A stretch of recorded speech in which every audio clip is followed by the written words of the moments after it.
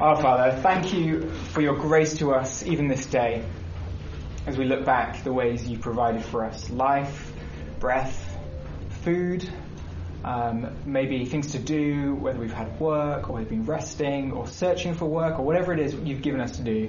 This day has been a gift from you. And we're thankful to have this evening together too. Thank you for each other. Thank you for our relationships because of Christ, that he's the one who brings us together. And we pray so much now.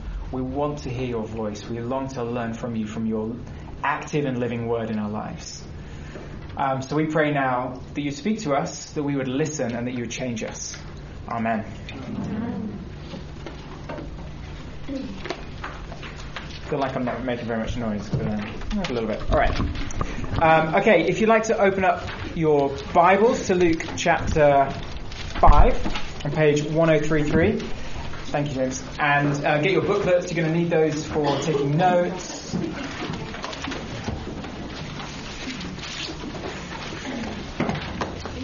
If you're new to the series, welcome to the best year ever. This is a little slice of Luke's Gospel where we're seeing Jesus begin his ministry, introduce himself and what he's come to do, which is bring the kingdom of God. We've called it the best year ever because he talks about bringing the year of the Lord's favour.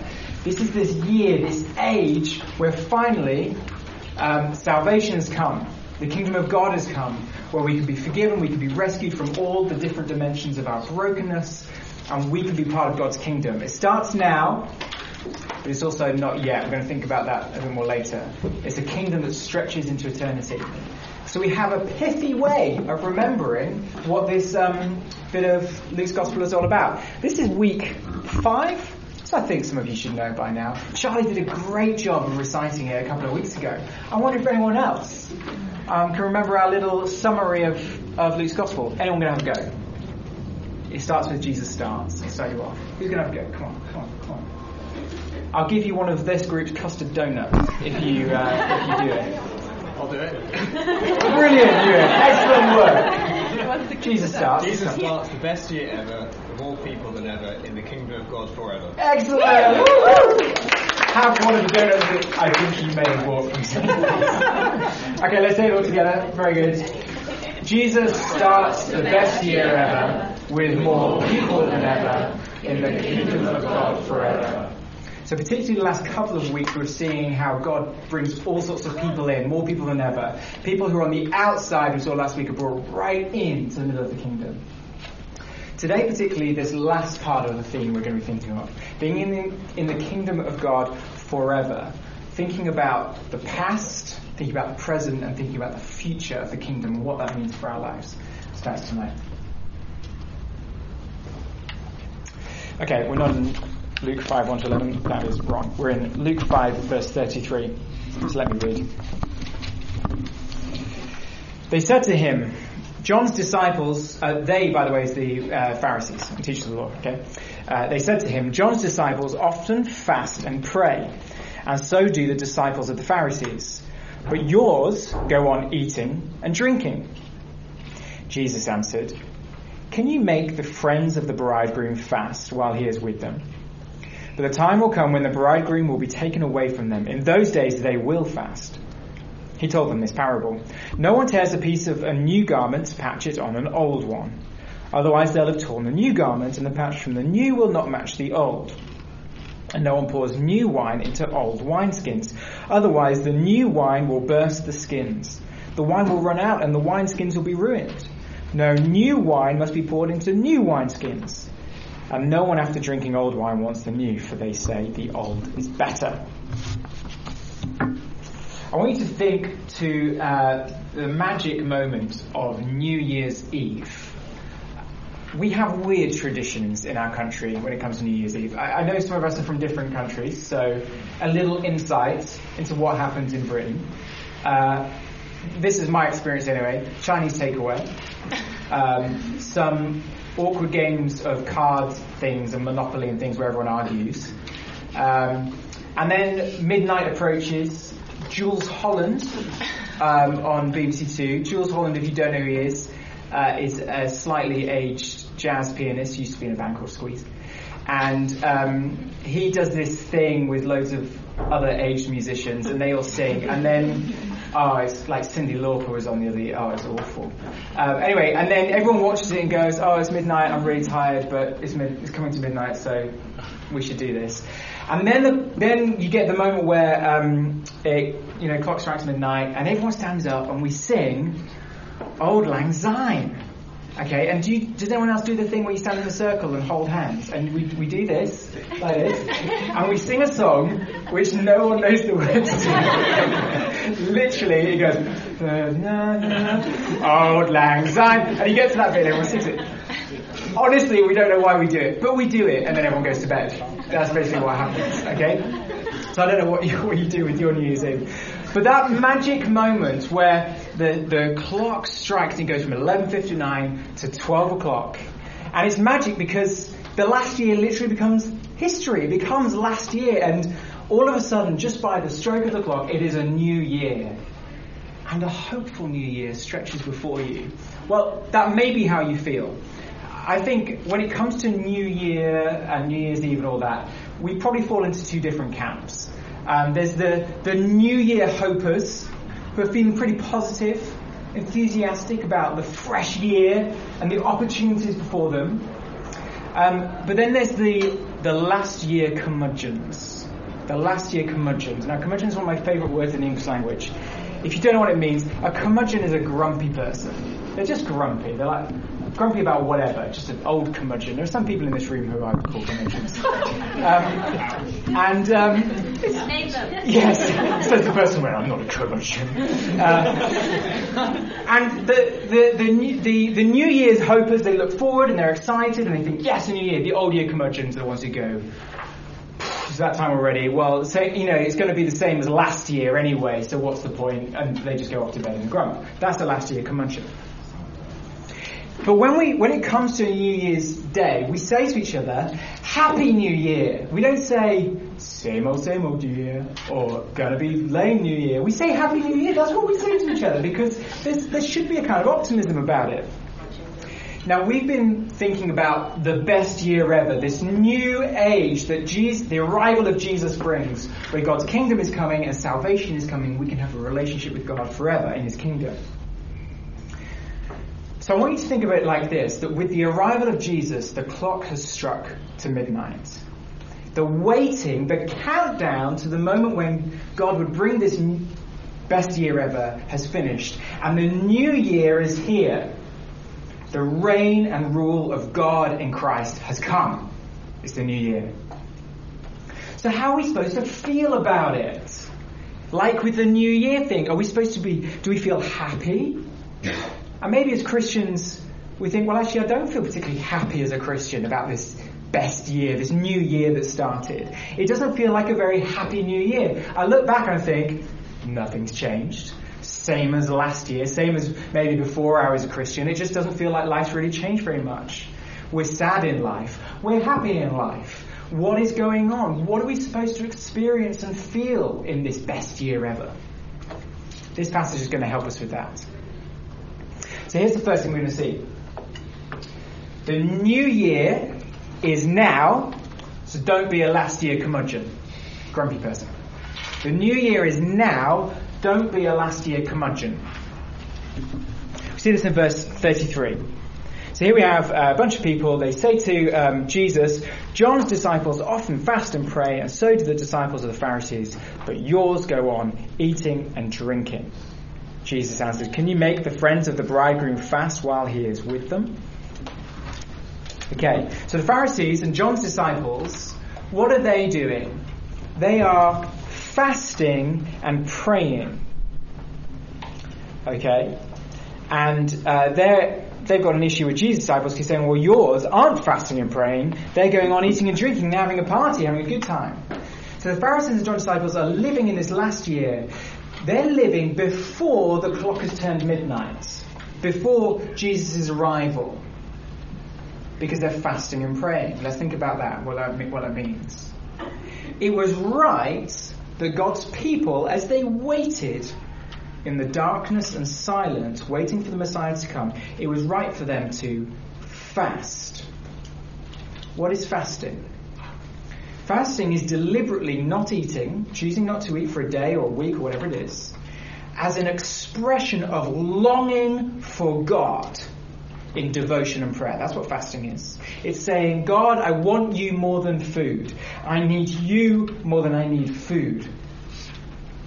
So in this old year, by fasting and praying, they were showing their sadness and their longing for God to act and rescue Israel. Because that's what they were waiting for. So they fasted and prayed in their sadness.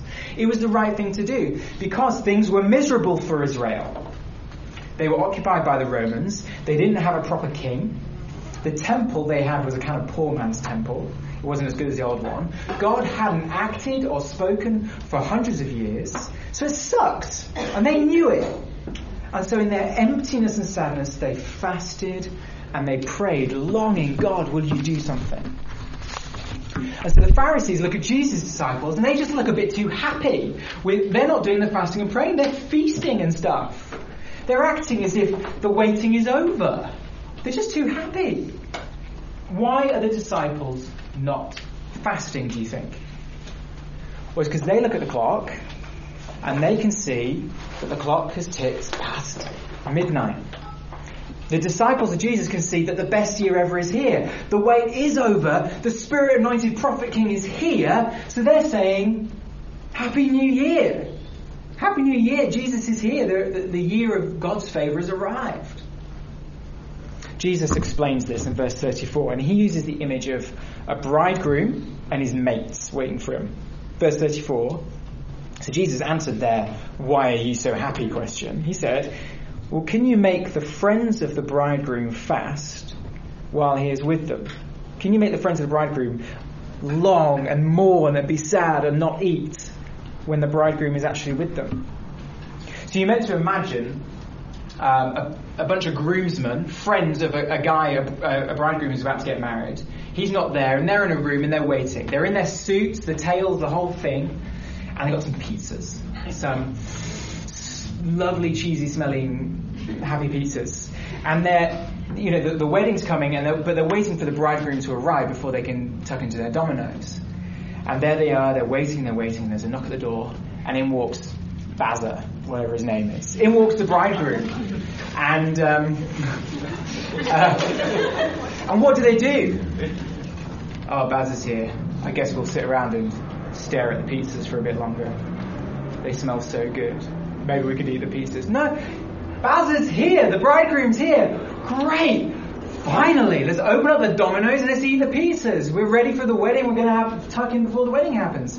And that's what Jesus is saying. No, the bridegroom, Jesus, is here. Don't make them fast and not eat the pizza as if he's not. God has acted. The moment they've all been waiting for in their sadness has arrived. Don't act as if it hasn't arrived. But some people are last year curmudgeons. They still want the old. But Jesus shows, no, old doesn't fit now that new is here. And Jesus tells a couple of parables, uses some images, some contemporary illustrations for them, so they understand, to show that the old and the new don't go together. Have a look at the two pictures. Verse 36. Jesus wants to explain, so he told them this parable. No one tears a piece out of a new garment to patch an old one. Otherwise they will have torn the new garment, and the patch from the new will not match the old. So you've got a new garment and an old one. He's saying you don't rip off a bit off a new garment to sew it onto a hole in an old garment. I discovered yesterday I've got some holes, a hole in a pair of trousers of mine, not the ones I'm wearing right now. It's all right. And I really love these trousers, and I want to salvage them, because that's what we should do with clothes instead of buying new ones. But for the purpose of this illustration, I go to a shop and I do buy some new trousers. And what I do is I cut up the new trousers, take a bunch of that material and patch it onto my old. And Jesus is saying, no, you don't do that. Why would you cut up a bit of new material and stick it on your old? That's pointless. The new doesn't go with the old. Just have the new trousers. Don't bother with the old trousers. Sorry, Mary. Okay? So that's his first image. Old and new don't go together. Why would you have the old when you've got the new? Verse 37, he changes angle and starts talking about wine. No one pours new wine into old wineskins. Otherwise, the new wine will burst the skins, the wine will run out, and the wineskins will be ruined. No, new wine must be poured into new wineskins. Same idea. New wine, if you stick it in old wineskins, probably something to do with fermenting and expanding, is going to wreck these old wineskins. What you do is you put old wine in old wineskins, and you put new wine in new wineskins. You don't put new into old, it ruins it. Point is simple. New and old don't mix. That's what Jesus is trying to say. They don't go together. Everything gets ruined if you try and put new and old together. And remember what Jesus is trying to teach them. Old year sadness, waiting for God to send a saviour, doesn't fit new year joy. Now the Messiah is here. But Jesus says in verse 39, there's always some old year curmudgeons. And no one after drinking old wine wants the new, for they say, the old is better. I think he's indicting them. He's saying, there's always people who say, I want the old one. The old is better. Jesus is saying, there's always people who say that. And that's what the Pharisees are doing. They're old year, last year curmudgeons. Give them the new, Jesus is here, they go, we want the old. What does this mean for us? It means that we shouldn't live as if Jesus hasn't come. We are not Old Testament believers living with the shadows when the reality has come. So some obvious application. We don't go sacrificing bulls. Jesus has come to be our sacrifice. We don't meet with God in a temple. The Spirit is here. The church is the temple. This is how we meet with God. And you think, okay, no sacrificing bulls. I can obey this passage. Okay, let's get a bit more close to home. Here's where I think we act like last year curmudgeons. We can live like sad, fasting Pharisees, still waiting for God to act, as if Jesus hasn't come and rescued us. Because sometimes the reality of the kingdom of God can feel so far and distant, it feels imaginary. The kingdom of God is this thing. It's kind of an imaginary thing. Jesus is like an imaginary friend who we've actually come to realize over time, maybe he's not actually real. He's this idea that we talk about, but not real. My daughter Rosie has an imaginary friend. Sometimes she has several. One day she announced, Armelina is here. I'm like, who is Armelina? She's there. Armelina's here. Okay. What does Armelina look like? She's got purple hair. Guess what her favourite colour is? Purple. So Armelina, I think, came to Vietnam with us. She came on holiday with us. She just does that. That's Armelina. But one day, I hope, Rosie will discover that Armelina is not real. That Armelina is not actually there. And we become Christians and we love Jesus and we trust him and we put our hope in him. But then as time goes on and as life is hard, we begin to think, he feels a bit like an imaginary friend who isn't actually real or doing anything in my life. Do you wonder how things are going to pan out for you as a Christian? Is this actually going to end well for me? Is Jesus able to really forgive my sin and actually work in my life and in this broken world? But to live in that way, kind of like he's imaginary, God, are you going to act when he has acted, is like living as a last year curmudgeon. Nothing's going to change. The gospel won't change me. People aren't going to become Christians. We're acting as if Jesus has never come. No, Jesus says. The clock has ticked past midnight. The best year has begun. Jesus is here. Enjoy the pizza. Enjoy the feasting of a relationship with God that begins now. He's not an imaginary friend. He's real. Jesus has arrived. It's a fact of history, and it does make a difference. Don't be a last year curmudgeon. Second thing we're going to see, though, and this is an important dynamic that goes with the first bit. The new year is now, but also, and we've seen this already this series, this is so important, the new year is not yet. We count down the days. Because it's not all happy feasting for us as Christians. You know, we've been reading about Jesus. in Luke's gospel. And he's amazing. But he can feel, like I said, like an imaginary friend to us. Imagine how that's been for the disciples. And Jesus points to this in verse 35. He says, verse 35, feasting now, but the time will come when the bridegroom will be taken from them. In those days they will fast. Interesting tension. Think about the disciples. They've been with Jesus 24/7. They're going to see him die. They're going to see him rise. We saw them a couple of weeks ago leave their jobs for him. And yet one day he's going to be gone. Death, resurrection, ascension. Jesus left them at the beginning of Acts, which Luke also wrote. And so there's a sense in which their feasting will be tinged with fasting from then on, as they await Jesus' return.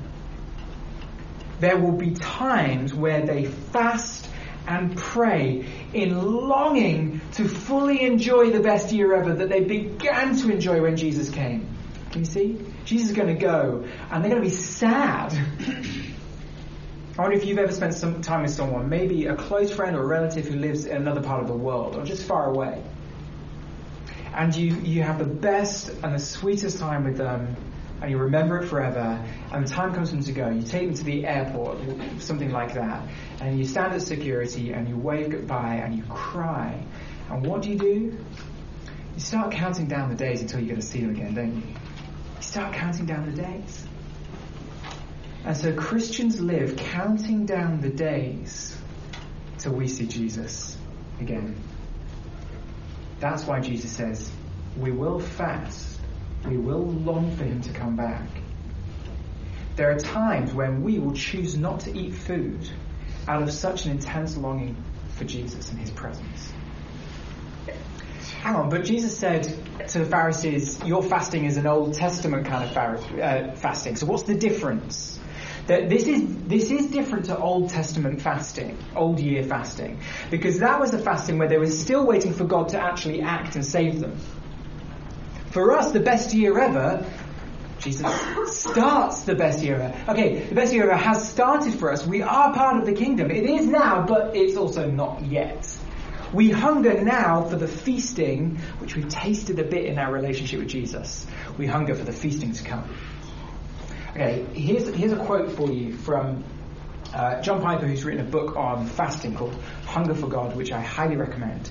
This is how he describes Christian fasting, which is different to the old year fasting.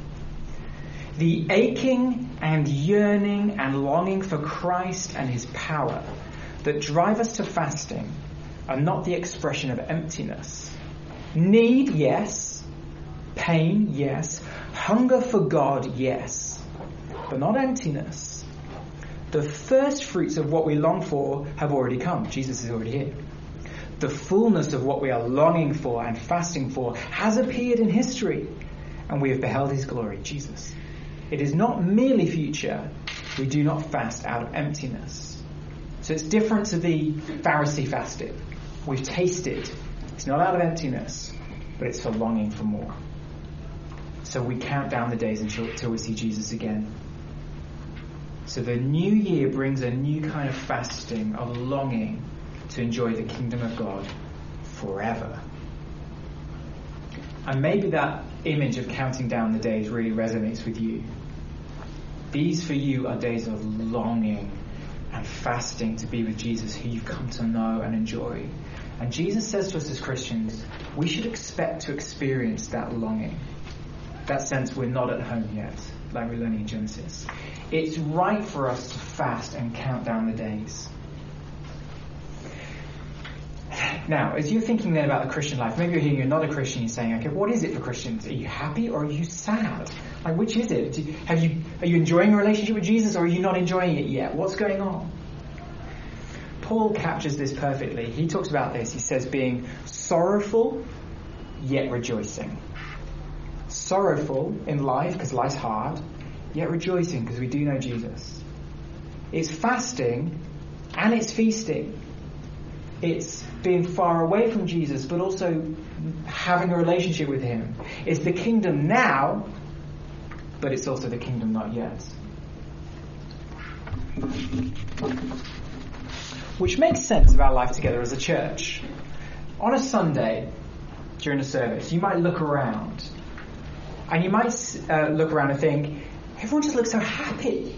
You know, they're singing, and everyone's like into it, and worshipping God and so happy. And then you look around and you think, actually no, there's a lot of people who are really sad. There are people crying. There are people clearly struggling in life. Well, which is it? I want to say, you know what, that's about right.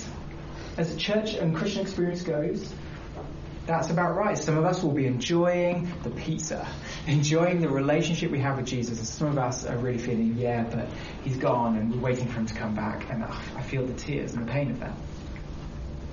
Okay, so how can we help each other as Christians then through that tension of the now and the not yet? Sometimes the help we need when we're really feeling the longing and the not yet, we need to be reminded to enjoy Jesus now. Sometimes we need a friend to come alongside us and remind us that Jesus said in Luke 4, this is fulfilled in your hearing. The kingdom has arrived, and we are part of it, even though you might not feel it. So maybe we need to remind each other of that. You know, when we see someone just losing sight of what we have in Jesus, feeling like, is God even doing anything? Say, yes, he is. Jesus has come. The best year ever has started. So encourage each other with that. But some of us are on the other end. We're so focused on now. We're just in cruise control in Christian life. Cruise control doesn't really work here because our roads just aren't straight and empty. But you know the idea where you just set the car and it just kind of goes. And that's what we're like. We've stopped hungering after God, hungering to know him more. We're not counting down the days. We're just quite content with how things are. Sometimes we need reminding of the not yet. You need reminding, don't settle down yet. There's more to come. Okay, how can we help each other then? Well, let's learn the lesson of what they're talking about. We should fast. We should fast as Christians. It is a good thing to do. Perhaps when you are really feeling that hunger for Jesus, fasting, choosing not to eat for a day or whatever it is, and dedicating that time to prayer could be a really powerful way of expressing, Jesus, I'm just so longing for you. Some of us are longing to be free from a particular sin that we're battling. And we need as many weapons as we can to fight that sin. Use fasting as another one. Having a day without food, not because it's magic, but it's because it's a way of expressing to God, I really want to be free from this. I really long for change. God, I hunger after you. But also fasting is a really helpful thing if you're not hungering after Jesus. Anyone here feel lukewarm? You have to be hand up. Feel lukewarm about Jesus? You know you like Jesus, but I wouldn't say right now I'm hungry for him, longing to be with him. Probably most of us. Fasting and praying is a really good way to actually get yourself counting down the days. To go, Jesus, I need you more than food. I want you more than food. I'm going to dedicate this time when I be eating to reading your word and praying. God, I long to be with you. So, if you want to talk more about fasting and thinking about how to do that, we can chat about it. But I want to say it's something Jesus says we should do. A way to help us count down the days. So, don't be a last year curmudgeon. Jesus is real. Salvation has come. It's now. Do you need to hear that? But also the new year is not yet. Let's be a church who hunger after Jesus, fasting, praying, helping each other through these hard times, counting down the days till we see Jesus again. Let's pray. Lord Jesus, thank you for what you've done in coming to this earth. That prophecy from Isaiah was fulfilled in our hearing. You came, you lived, you died, you rose, and you ascended. It is all started, it's all begun. And thank you that we can enjoy that right now. Complete forgiveness for all the wrong we've done and will do. Complete acceptance by God. Liberty from our sin, our fear of death. A true relationship with you and being part of your people, the church. Thank you that we have that right now. And for those of us who are wondering, what benefit is it to be a Christian? I pray that you'd remind us tonight of all that you've done for us. But Lord, may we be a church who count down the days, who get alongside each other when we're struggling to help each other count down the days. And Lord, even Lord, we ask that you would help us use fasting as a way to express God. We want you more than we want food. We need you more than we need food. Jesus, we can't wait to be back with you, the bridegroom again, to feast with you forever. We look forward to that day together. Amen.